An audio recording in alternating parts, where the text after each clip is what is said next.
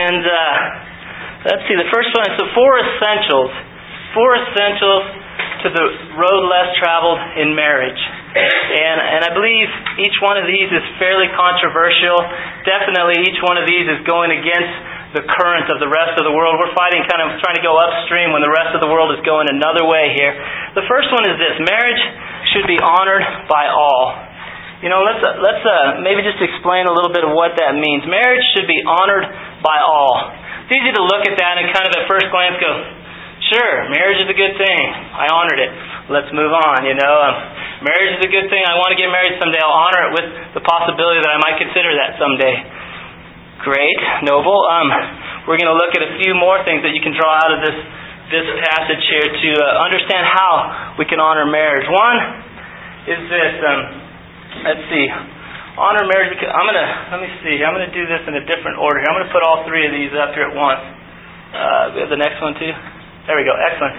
So we're going to kind of skip the points around. I'm going to start with the middle one. Honor marriage as a single person. How can you honor marriage as a single person? You're not married, but is there a way that you can honor marriage? Well, really what this passage is talking about is saying that marriage should be honored by all, the marriage bed kept pure, for God will judge the adulterer and all the sexually immoral. There's a few things we need to catch there, that really in marriage, God has designed something to occur between a man and a woman, an intimacy, a oneness, emotionally, physically, sexually, that should occur nowhere else on the planet but in a marriage relationship between a man and a woman. And so this lists several ways that marriage is dishonored. And really one of them, like as a single person, this word here, God will judge the adulterer and all the sexually immoral. If you read an older version of the Bible, a King James or something, the word they use here for the sexually immoral is called fornication. All the fornicators. And really what that just means is that someone who participates in things that are reserved and held sacred for marriage, someone who participates in those before they're married. That's called sexual immorality. That's called fornication. And as a single person, one of the ways you can honor marriage is that you should not partake in things that are reserved for marriage. The benefits, the blessings of marriage that are reserved for when you get there. The emotional oneness and intimacy, the physical oneness and intimacy. God says that is to be between a man and a woman. And if you do that before you get married, it's sin, it's sexual immorality, it's fornication, and that dishonors marriage, that dishonors God. If you're going to be a follower of Jesus Christ as a single person, you need to honor marriage.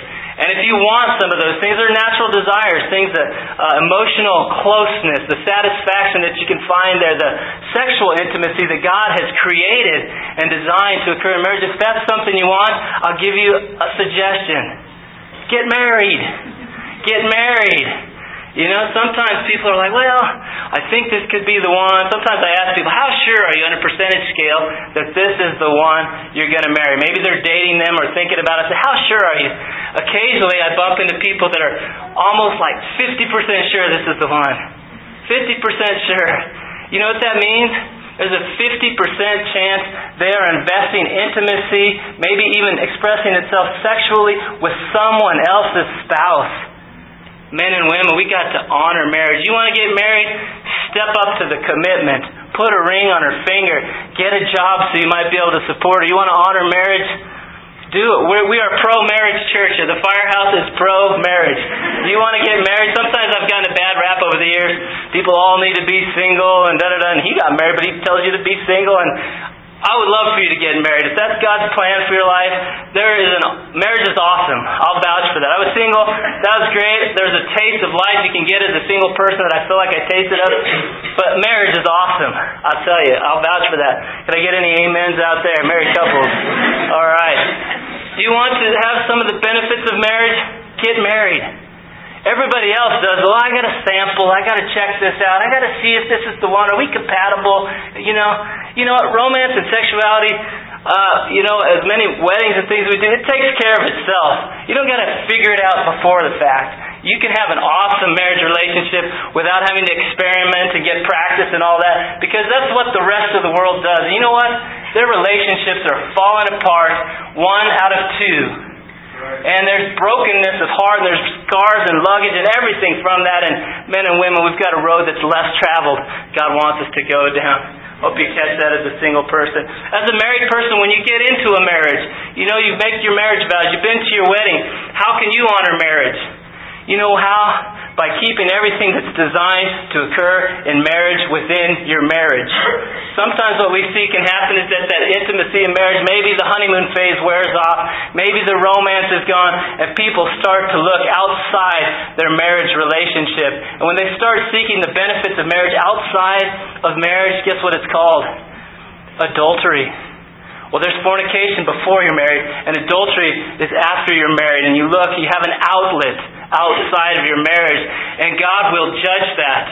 God will judge fornication. God will judge adultery. I think there's both judgment in this life and when we appear before Him. I've seen judgment of, broken hearts, broken marriages, families that are destroyed.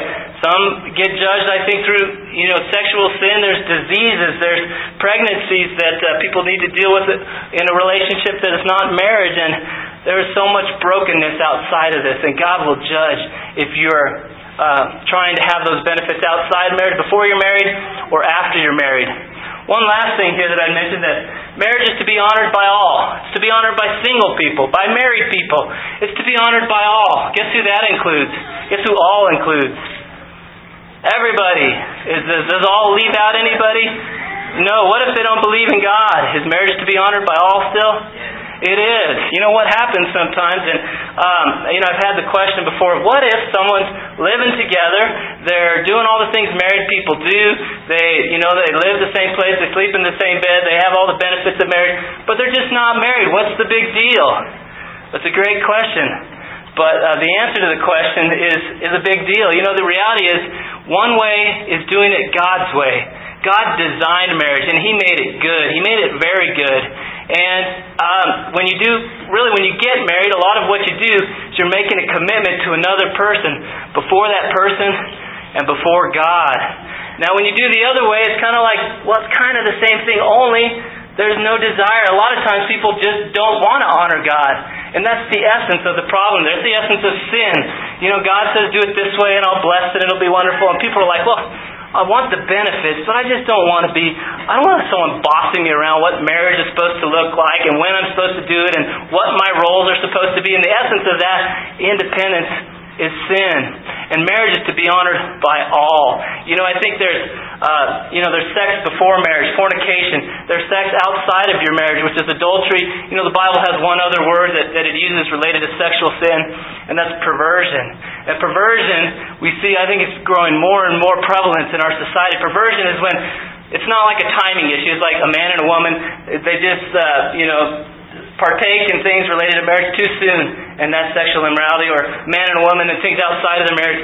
Perversion is when it's so broken, it's not even a man and a woman anymore. It's a man and a man, or a woman and a woman. In Romans chapter 1, it calls that perversion. And we got to be sharp on this, men and women. Sometimes it's like, who cares? They're living together. It's kind of like a marriage. Well, they're trying to be married. It's just they're the same sex. It's not so bad. One is fornication. One is adultery, and one is perversion, and God will judge them all. We need to be sharp on this, men and women. Marriage should be honored by all. I think we get that point. Let's move on here. The next one.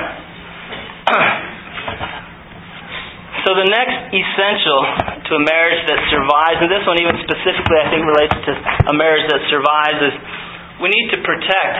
You need to protect your marriage with a Christ-like commitment. With Christ-like commitment. Here's one place where Jesus spoke about marriage.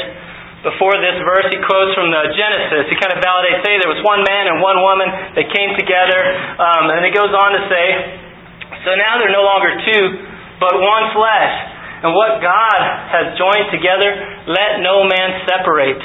God doesn't want these marriages separated. He doesn't want them to break apart, to have the commitment, the bonds of commitment break, and the marriage is broken and separated. And let me see. So one of the keys to a marriage that survives is commitment. Sometimes I ask people, it's a trick question maybe. I like to ask them, when I start investigating divorce again, what's the number one cause of divorce? And if you know the answer, don't blurt it out yes. I'll throw something at you later. I don't have any candy or anything. But what is one of the number one causes of marriage? Divorce, leading cause. Marriage, there's a lot of reasons for that. It's a good thing. God likes it, blesses it, puts it on our hearts, etc. But what's one of the number one causes for divorce? Financial stress. Okay, there's one. What other ones we have here? Infidelity. Okay, another one. These are all good. I'm not gonna make fun of anybody today. No, just joking. I'm just joking. Any other ones? Yeah. Lack of commitment. Yeah, I said don't jump ahead, Zach. All right. The way I understand it, again, it's like a trick question maybe, but the number one cause of divorce is one or two people who do not keep their marriage vows. These vows say, I'm with you till death do I part. I'm with you until I die. And the other person says, well, I'm with you till I die. And what happens when you get divorced before that? Someone does not keep their vow. They break it for whatever reason. Then the list of reasons, finances, infidelity, all sorts of reasons. But basically they break their vow, and that is what the essence of a divorce is. And so commitment is then key to keeping your commitment. That's why sometimes when you're in a church family and you see someone's life and character and you go, you know what? That person there who wants to get married, I'll vouch for them. They're a person who keeps their commitments. That's a man of his word right there. And you know what? I'll bet you he's not easily going to break this commitment, if ever, in his life. Sometimes people get into situations, they get swept away in the honeymoon phase, lovey-dovey. Next thing you know, they're married and they find out later, I married someone who does not keep their commitments. Why in the world would they keep the hardest commitment that a human can have in this life with another? And that's one of the safeties, I think, about being a part of a church family where you're laboring together and you're working for Christ, and you get to see, is this person a person of character? And even if there's someone that God has for you in another church, at least they have people that can say, you know what? I'll vouch for this person right here. They're not going to be the one out of two people who gets divorced. This is probably going to be the 1 out of 50, maybe. This is going to be someone who has the better results than everybody else. But we need to be men and women who keep our commitment. Whether you've made that commitment, you need to realize that. Whether you're thinking about that someday in your future or hoping for that. Another thing we have to catch about this Christ-like commitment is, I think, even more important here. God hates divorce. And we need to be sharp on this. We need to understand this. I think there's a lot of misunderstanding on this. I'm going to read a verse that basically, where we got this point from is from the Bible, word for word, almost. And it says this in Malachi chapter 2, talking about marriage and divorce. And it says this. I'll just read a few verses. Chapter 2, verse 13. Another thing you do, you flood the Lord's altar with tears. You weep and wail because He no longer pays attention to your offerings or accepts them with pleasure from your hand. You ask why? It is because the Lord is acting as a witness between you and the wife of your youth, because you have broken faith with her. Though she is your partner, the wife of your marriage covenant, has not the Lord made them one? In flesh and spirit they are His. And why one? Because He was seeking godly offspring. So guard yourself in your spirit and do not break faith with the wife of your youth. I hate divorce, says the Lord, the God of Israel. Goes on to finish saying, so guard yourself in spirit and do not break faith. God hates divorce. A couple things we need to catch here. God hates divorce. God does not hate divorcees. Any of you have parents who've been divorced? You can raise your hand. I do. My parents were married for 34 years. I thought, surely that's a long enough time to be together for the rest of the stretch here. And 34 years, they got a divorce. And God hates divorce. But God does not hate divorcees, people who've been through that. Divorce, I think the essence of divorce is brokenness. Marriage is union. Marriage is oneness. Those are words that are described. And divorce is the opposite of that. The opposite of union. The opposite of oneness is brokenness, separation, destruction to oneness. And God hates that. And there's a couple, I think there's a couple reasons why. One is just that, because of the brokenness of that it is. Divorce just represents brokenness. And I don't know about you, but in general, I think most people who've had parents that have gone through divorce, it is hard. Occasionally someone will say, well, God's working it out better. Yeah, God is a God who works out broken things, and He can work them out for good. God is a God who hates brokenness. He doesn't want it. It breaks His heart. When someone goes through a divorce, if you think about your family, I think about my family where my brothers were still at home when they're going through this divorce process, and the fighting was just bitter and angry while my brothers were still there, and it was just so hurtful. And I think it's affected both of my younger brothers, and God hates it because those broken things hurt people. They hurt people for the rest of their lives, and when people are being hurt, God is being hurt. If you think about the number of divorces that occur throughout the world, I saw one stat that says, I think daily, there are 2,400 divorces every single day. And God fills every one of them. You and I, we feel the one closest to us. God fills every one of those broken situations, and the love that should be there, and the commitment, and God fills it. You know, and it breaks my heart. We're living in a broken generation. I was driving down the highway yesterday, I-76, driving back from Brighton to town here. And what do I see on a billboard?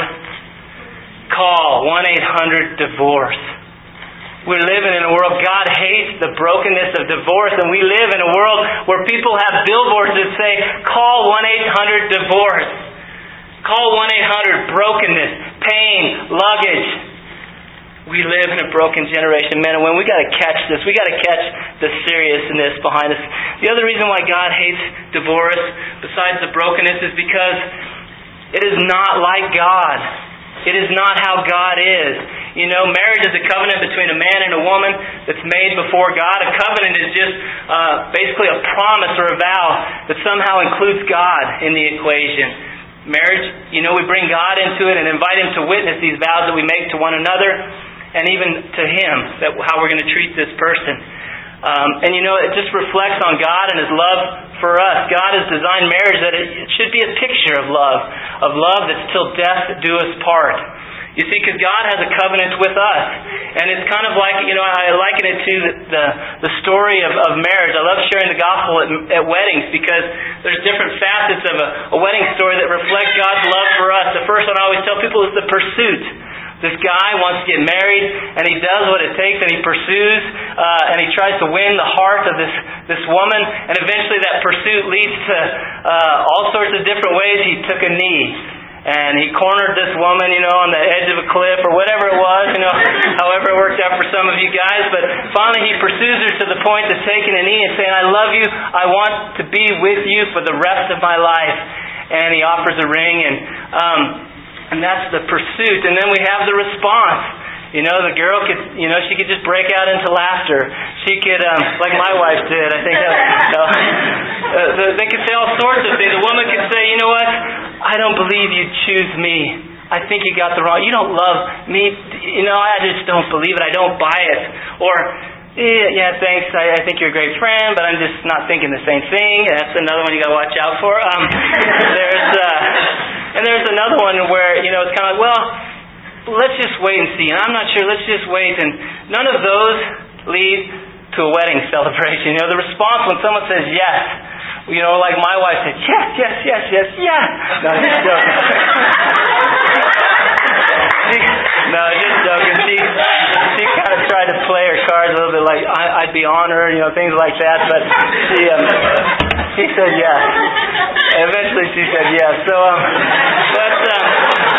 but there's the pursuit and there's the response, and it leads to the wedding celebration. And the wedding celebration is where you say, I do take you for the rest of my life. And then we say these vows that you need to be thinking about in advance, or if you've made these vows, they're like, I do commit to you. I'm making a covenant before God, a promise to you before God that no matter what happens, if you get sick, if you die, if you're in sickness and health, if you lose all your money and poorness, all these things, you say, I take you. Independent of what goes on in your world, I'm with you till death do us part. And they return that vow. But really that vow, that covenant is independent of the person you're making it to. It says no matter what you do, I'm with you till we die. You know what happens in this day and age? I'm with you until I fall out of love with you. I'm with you until I find someone else. I'm with you until you change. I'm with you until I change. You know, that's what we're saying. We're saying this covenant that's designed to be for the rest of your life, unless something else happens. But the reason I think it grieves God's heart so much is because God is not like that. Could you imagine if God said, when you say I do to Him, The story as it relates to him is the pursuit. He's been pursuing each one of you for your entire life. As a matter of fact, He's pursued you before you were even born, because that's when He took the cross. But there's the pursuit, and eventually the pursuit of God led to Jesus. Not taking a knee, not offering a precious ring. He took the cross, and He offered His precious blood, and He put the ball in your court and my court and said, hey, I love you. I want to be with you for not the rest of your life, but for eternity. What do you have to say? He puts the response in your court, and when you become a Christian, in essence, it's a way of saying I do to Jesus Christ. It's saying I do believe that I've sinned, and I want to turn from that and turn to you. I do believe you died on the cross because you love me so much. I do want to receive you into my life right here and now, and for eternity. And it's really a lot about saying I do. But you see, God doesn't, once you make that, you say I do to Jesus Christ, what if you're having a bad day? What if you're having a bad week, a bad year? God could say, that was a good relationship. We're done. You changed, you're sinning, you're screwing things up, I'm out of here. God doesn't do that. You know what He says? He will never leave you. He will never forsake you. It even says when we are faithless, He still has faith. He doesn't change. He doesn't go back on His promise. And so when divorces are supposed to reflect God's unfailing love, and they break apart 1 out of 2, 1-800 divorce, it grieves the heart of God. And I hope you catch that too, that it would grieve you. And so we just need to be aware. The other thing I want you to know is that God loves each and every one of you. This first thing about marriage we talked about, not being sexually immoral, not having sex before marriage, not having sex outside of your marriage, not having even a thing that's broken even further than that. God says the natural progression of this type of sin is that it will progress to perversion, where that sexual sin is expressed in an even more broken way than the other ones. And you know what? If you've done any of those, and I'll tell you, when I went through college, I did not honor marriage. I did not honor God. I was sexually immoral. And you know what, though? I came to hear that God loves me and has been pursuing me. And He took the cross and He proposed to me. And finally, after 24 years, I said I do to Jesus Christ. And it's been awesome. But He says that He would forgive us from all our sins. When we say I do to Him, it's saying I do to His love and His forgiveness. And if you've done any of those, I just want you to know God is willing to forgive you and say, and offer that same loving relationship to you regardless of what you've been to. And sometimes it's even more precious, the worst stuff you've been through. And He says, I'll take you for eternity. And that's the love of God, and that's what marriage is designed to reflect. And God hates divorce because it doesn't reflect Him accurately. We need to catch that, men and women. Let's see here. Keep scooting along. The next one is embrace your God-given roles. And this is another one that's extremely unpopular. When Tom Short was preaching on campus, I think one of the subjects that stuck around the longest was they were talking about roles in marriage and submission. How dare you make a woman have to submit to her husband? How unfair? How, and these people were just mad about that. But I think people sometimes miss what is going on there. In some ways they don't miss it. The heart of it is sometimes people just don't want God telling them what to do. He assigns me to do this, well, I want to do that. He assigns me to do that, well, I want to do this. There's just a little bit of rebellion in there, and that's the heart of the problem. But when it comes to these roles, embrace your God-given roles. Here's one that's often unpopular. It's the woman's assignment. Now, as the church submits to Christ, so also wives should submit to their husbands in everything. Okay, that seems mean. That seems unfair. That seems making a wife submit. And then the husbands love your wife just as Christ loved the church and gave Himself up for her. But these are your God-given roles. And for your marriage to not only survive with the Christ-like commitment, but to thrive, this is God says, here's how I want your marriage to thrive. Right here. Take hold of these. Embrace them. Live them out. And probably differently than you would think, you're going to be blessed. Your relationship will thrive.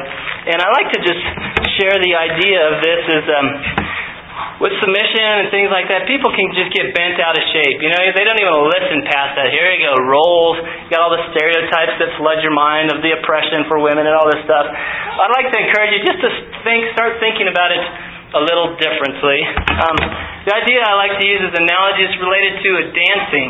Just to when you're involved in dancing, like whether it's, say, swing dancing or ballroom dancing, how many of you have ever taken dancing lessons before? Any of you? Yeah, awesome. I've done a few with Morgan. We did some swing lessons, and there's just something about it. You have these assignments when you dance that nobody gets offended by. They get all the guys over here and say, guys, you're supposed to lead the dance, all right? You got to stay on beat. You got to be leading. You got to be, all these things. And then they tell the women, hey, you got to follow this guy.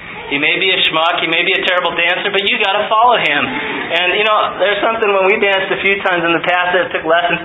Something I just loved. The instructor telling my wife, you got to follow him. Don't lead him, follow him. I was like, yeah. And then they'd be telling me you got to do the right moves. You got to stay in step. And I'm like, my wife is like, yeah. So there's something about it though. But there's these assignments, and nobody complains when you show up at a dance theater and they're teaching you ballroom dance or swing dance. You're like, I want to lead. Some woman says, I'm taking feminist classes, I want to lead. Well, they say, sorry, you're not going to lead this dance. It's not your assignment. That's for the guy, And usually people don't come in there saying, I want to lead. Most people show up and go, okay, what do I do? You tell me and I'll do it. And people don't usually complain with their assignments in dancing. Why is it such a huge deal when it comes to marriage? And I just want to encourage us to try to at least start thinking about it in this way of, hey, we didn't make up the dance. We didn't make up the assignments. God did. And God said, hey dude, this is your job to lead and to lay down your life as you lead this woman in the dance. And He tells the woman, hey, your job is to follow this guy. Help make the dance successful. Some of the other phrases that He uses here in Ephesians 5, it goes on to say that, really the wife is to be presented, radiant and holy and blameless. And there's something about when you dance a ballroom dance that a man, if he's doing it well, his really thing that he's doing is he's putting the other on display. He's doing these moves and he's spinning her and throwing her in the air and stuff, but it's really not about him except for serving this person and putting her on display. And that's what it said that Christ does for His bride, a husband is to do for his wife. And then a wife, it talks about things like submission, but another word to view that through is just respect, respectfully responding to the leadership of your husband. And, He says, let's go this way, let's spin this way, let's spin this way, and it works out pretty good. And if He says, if we're spinning this way, then, it works out good. And the dance is designed to be this close thing. The word He uses there is oneness. That when you're dancing so well together, it's just like one, two become one dance. It's designed to be glorious. It's designed to be awesome. The thing I'd like to share a quick few thoughts on how we go about dancing.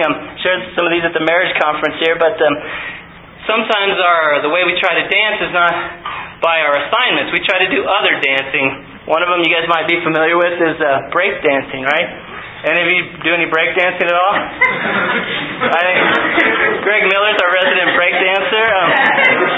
Out in the Omaha church, they have a number of guys that break dance. Whenever they used to show up at some fellowship event, they'd always be hauling this piece of cardboard with them to throw on the floor and start spinning and doing things. But break dancing, though, it's a form of dancing. But the way it works is that there's one of you, and one person gets out in the middle of the circle and with their cardboard or whatever, they start doing their moves and they start spinning around and doing all the flips and everyone's clapping and cheering, but it's all about that one. And that's not the type of dance that brings glory to God. Sometimes marriages, I think of them as a mutual break dancing. It's kind of like, well, you take your turn to break dance and do what you like, do your moves, and we'll get around, and maybe a circle of your coworkers, a circle of other people get around and clap for you, and then it's my turn to break dance. Everyone's got to get around me, and maybe it's a circle of different people that give me attention and the love, and stuff that from that dancing, break dancing, and that's not how God designed it. It's not mutual break dancing. You do your thing and we'll clap, and someone else does their thing and we'll clap. No, God has designed it to be different than that. Another thing that happens is like line dancing. How many of you have ever done line dancing before? Yeah, that's good. Too bad for you. No, I'm just joking. I've got a good friend that he and his wife dance, and they're great country western dancers. And I asked him up at the marriage conference, I'm like, so you guys line dance? And he looked at me. He used to line dance a lot. He said, line dancing is for single people. I want to hold my wife close to me when I dance, And so, but something about line dancing is something that shows up in marriage. I had a couple come up to me after sharing this idea, and they say, we figured out we line dance in our marriage. You know what it is everyone gets up here, men and women alike, and we have equal value. The Bible's real clear. Whether you're a husband or wife, you've got equal value in God's eyes. But a line dance, not only do you have equal value, you do the same moves. It's kind of like you all got the same assignments. You do your whatever you do. I don't know how to line dance, but it's kind of like everyone lines up together, equal value, and we got the same dance. And as a woman, I don't feel bad because that guy's doing the same dance as me. I might even be doing it better, And but people approach marriage like that. It's supposed to be 50-50. I want the same assignments. You lead half the time, I'll lead the other half of the time. It's like the joke you hear sometimes about husband and wife that figured out an arrangement to where the husband would make all the major decisions and the wife would make all the other ones. And they asked the husband, "Well, how's it going?" It's going great. We haven't got to a major decision yet, And so sometimes it can be like that. But a line dance, God didn't just say, "Hey, this is 50%, you lead, 50% you follow, 50%, He didn't assign it like that.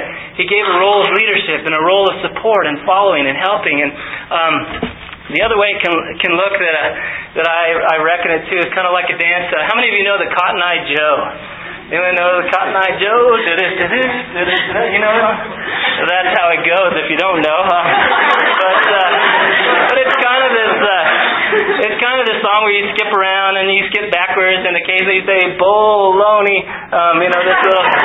But I remember once I was at a bar. I was not on the road less traveled. I was not following Christ at the time. But I remember dancing with this girl and something. I don't know if it was the Cotton Eye Joe or some techno modified version of it or something. But basically, I was dancing with her and she said, "Here's the deal. All right, we're going to do this dance." I think her ex-boyfriend was in the bar somewhere, the club, and she wanted to kind of, get under his skin. And I think he was bigger than me, so I was not excited about this. But anyways, we get out there and she's like, "Here's the deal. I'm going to do everything here. You just kind of do the scoop-de-doo thing, the Cotton Eye Joe thing, and I'll do everything else." And so I did it. I got there and I'm scoop-de-dooing along. I just got supposed to keep my hands over her head. And she's like spinning and doing flips and all these crazy things. She's not flipping, but she was spinning and doing all these cool moves. And to the naked eye, like my friends who didn't know anything about dancing, they were like, "Wow, that was cool. That was awesome," And to anyone who knew anything about country dancing, they're like, "Dude, that guy had no clue, and that girl was putting herself on display. She was presenting herself, and she needed somebody else to help. And that guy just didn't have a clue, and it didn't look like he cared, But sometimes marriages can be like that, and people can think, people who don't know any better, they look at that and they go, "Hey, that looks pretty cool." And if someone who knows anything about a glorious, God-given, heavenly dance of a marriage, they look at that and they go, Oh, I feel bad for them. I feel bad for the guy that's just scoop-de-dooing along. It's kind of like maybe in his marriage he's got the man toys and things that, satisfy him, and he'll be glad to scoop-de-doo along whenever else he needs to. And this woman's like, "Hey, I think I can lead better than this guy, so look, here's what you should do. Pretend like you're leading, but put me on display." And that's not how it's designed to operate, men and women. And unfortunately, some marriages that do stay together, it's not glorious, it's not thriving, it's just kind of sad. It's just kind of embarrassing. And that's not the type of marriages that we want to see you have. That's not the type of marriages God has given us as an association of churches here. So, we'll shoot to the last thing. Through your dancing, you have the ability to show love to your spouse. When you do your moves, they can be loving and Christ-like and considerate and tender. Man, that's kind of your assignment. A lot of the words you've been given are understanding, gentle. That's how you're supposed to lead. And a wife has the ability to communicate love through things, especially like respect. You're respectfully following. You're trying to make this guy successful, even if he gets a step wrong occasionally. You want to make him feel loved and respected, and that's how it's designed to be. And there's a way to show love through your assignments. And sometimes people are like, "This is just wrong. It's just oppression. I don't get it." If you get it, there's a way you can be so loving to your spouse. There's a way you can show love to your spouse in a way that no one else on this planet can. And that's what God wants for your marriage. And you show love to others. By through this relationship, you serve others and you're a blessing to others. And through your relationship, you show the love of Christ to those who aren't on the road less traveled. Those who are still trying to figure it out, they go, wow, that's a strange thing. I've not seen a relationship like that.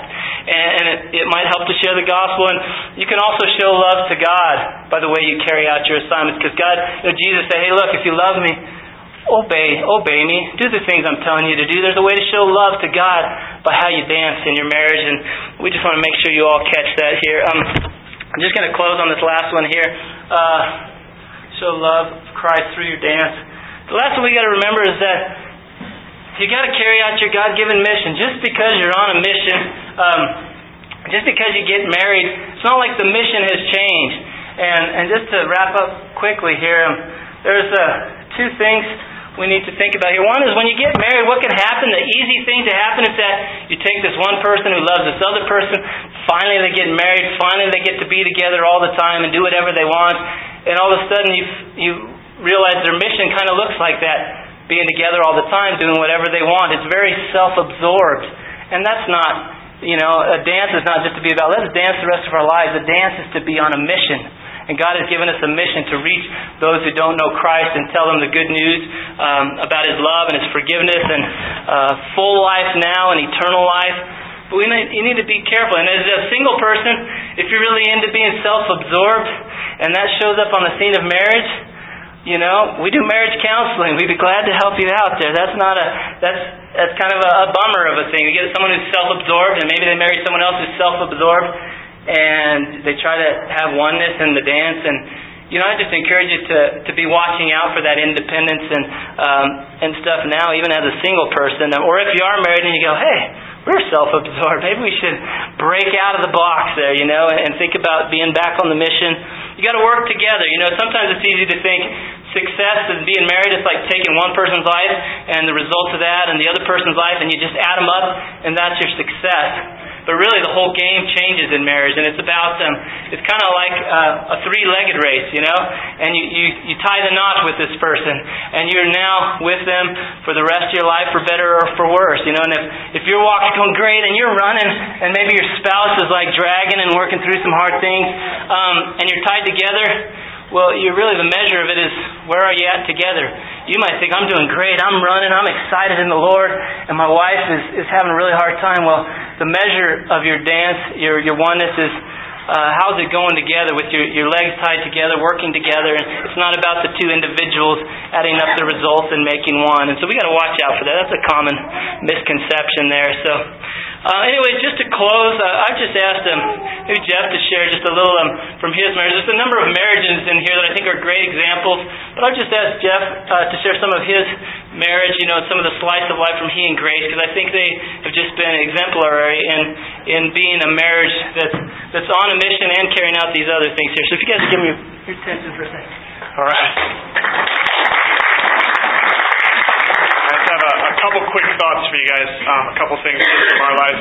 But I really like Rich's thought he shared there about the being self-absorbed. I think that's one of the biggest things I've seen couples get taken out of the game, getting taken out because they make their mission to be their marriage, which is it's wrong. It's bad. It's so easy to fall into, though. You go, hey, I'm married now. I've got this wonderful wife. I've got my wife, Grace. We could just really work on our marriage and have this best marriage ever. But if that's all we're doing with our marriage is really working on our relationship with each other, we're in trouble. Where our mission has to be God's mission. It has to be what God wants us to do, and that's Matthew 28:19 through 20. It's going out and it's reaching people through using our marriage. And like Rich said, you can have the two of you and you can just add them together. And the two of our strengths, like Grace was pretty good single. I was a decent single guy. We could be decent couple together. But if that's all that we're able to do, it's not going to accomplish much. Like, God can do so much more when He brings two people together, and He can accomplish tons of stuff. And if we make that commitment, our commitment has to be there, though. So Rich said there's a commitment of marriage, but I think there's a commitment inside your marriage that you say, hey, we're committed to following out the Great Commission. We're committed as a couple. We're going to do whatever it takes. Some of those things that practically lay out, Grace and I try to always just challenge each other, period. Like, we're always challenging each other. We're sharing our quiet time thoughts. We're sharing verses with each other. We're helping each other. We're talking about situations at work that have happened that we're frustrated with, or different things. We're challenging each other to seek God, to really trust God with these different situations.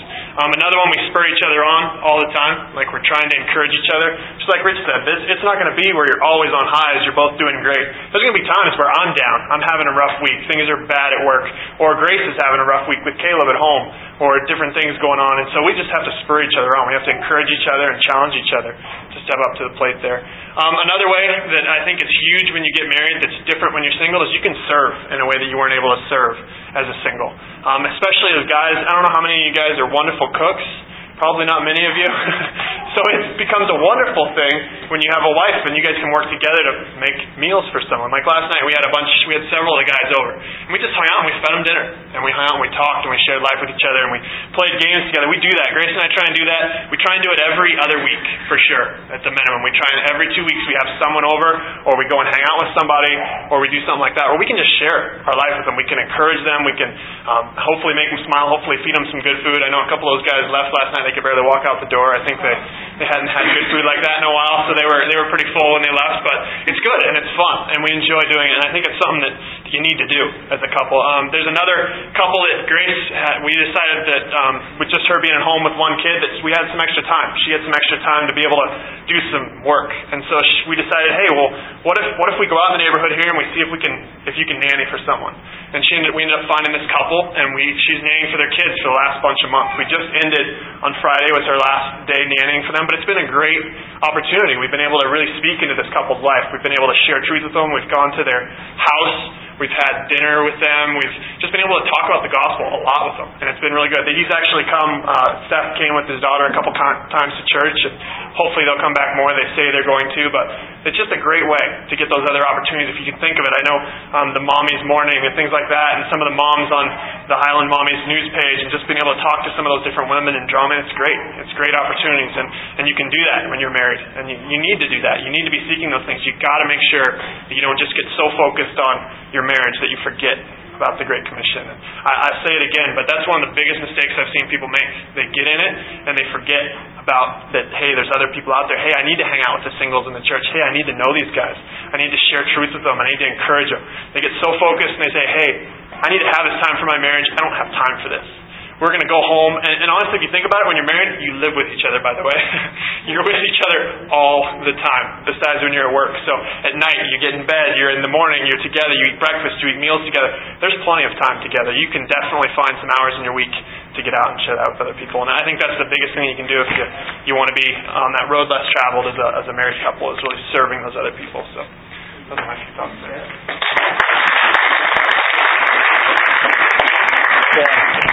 That's great. I think Jeff and Grace have been a great example. Obviously, they've had Caleb here for a while, a number of months, and they've got another one on the way, but they still have been, as a couple, just working together, working to serve others, working to reach the lost through their marriage and even with kids there. And so, anyways, I'm just going to recap here. We're going to pray, and we'll get on our way. But the road less traveled, 4 essentials to the road less traveled in marriage. The first one, marriage should be honored by all.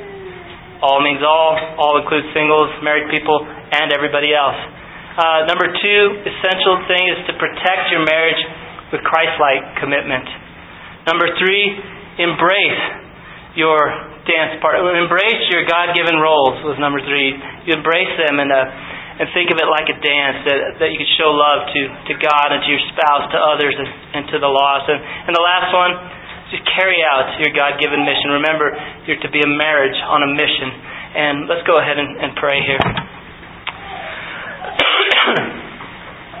Heavenly Father, we just thank you for this truth. Lord God, we thank you for just allowing us to catch it, to think freshly on it, maybe even think on it for the first time. And Lord, I pray that you would make us all, men and women, regardless of what phase of life, men and women who honor marriage in this world that is broken and perverted, Lord, and wants to dishonor marriage. And God, I do pray that you protect all the marriages that currently exist and those that are yet to be, Lord, that you would help them be protected with Christ-like commitment, not even till death do us part, but even beyond death, that we could just model that, Lord, with your help and your love. And Lord, I do pray that you would help everyone to understand the roles. Lord, you thought them up, not me, not some mean guy, not someone else, Lord, but you thought them up and you gave us assignments to obey you with, to trust you with, and even more than that, to show love through.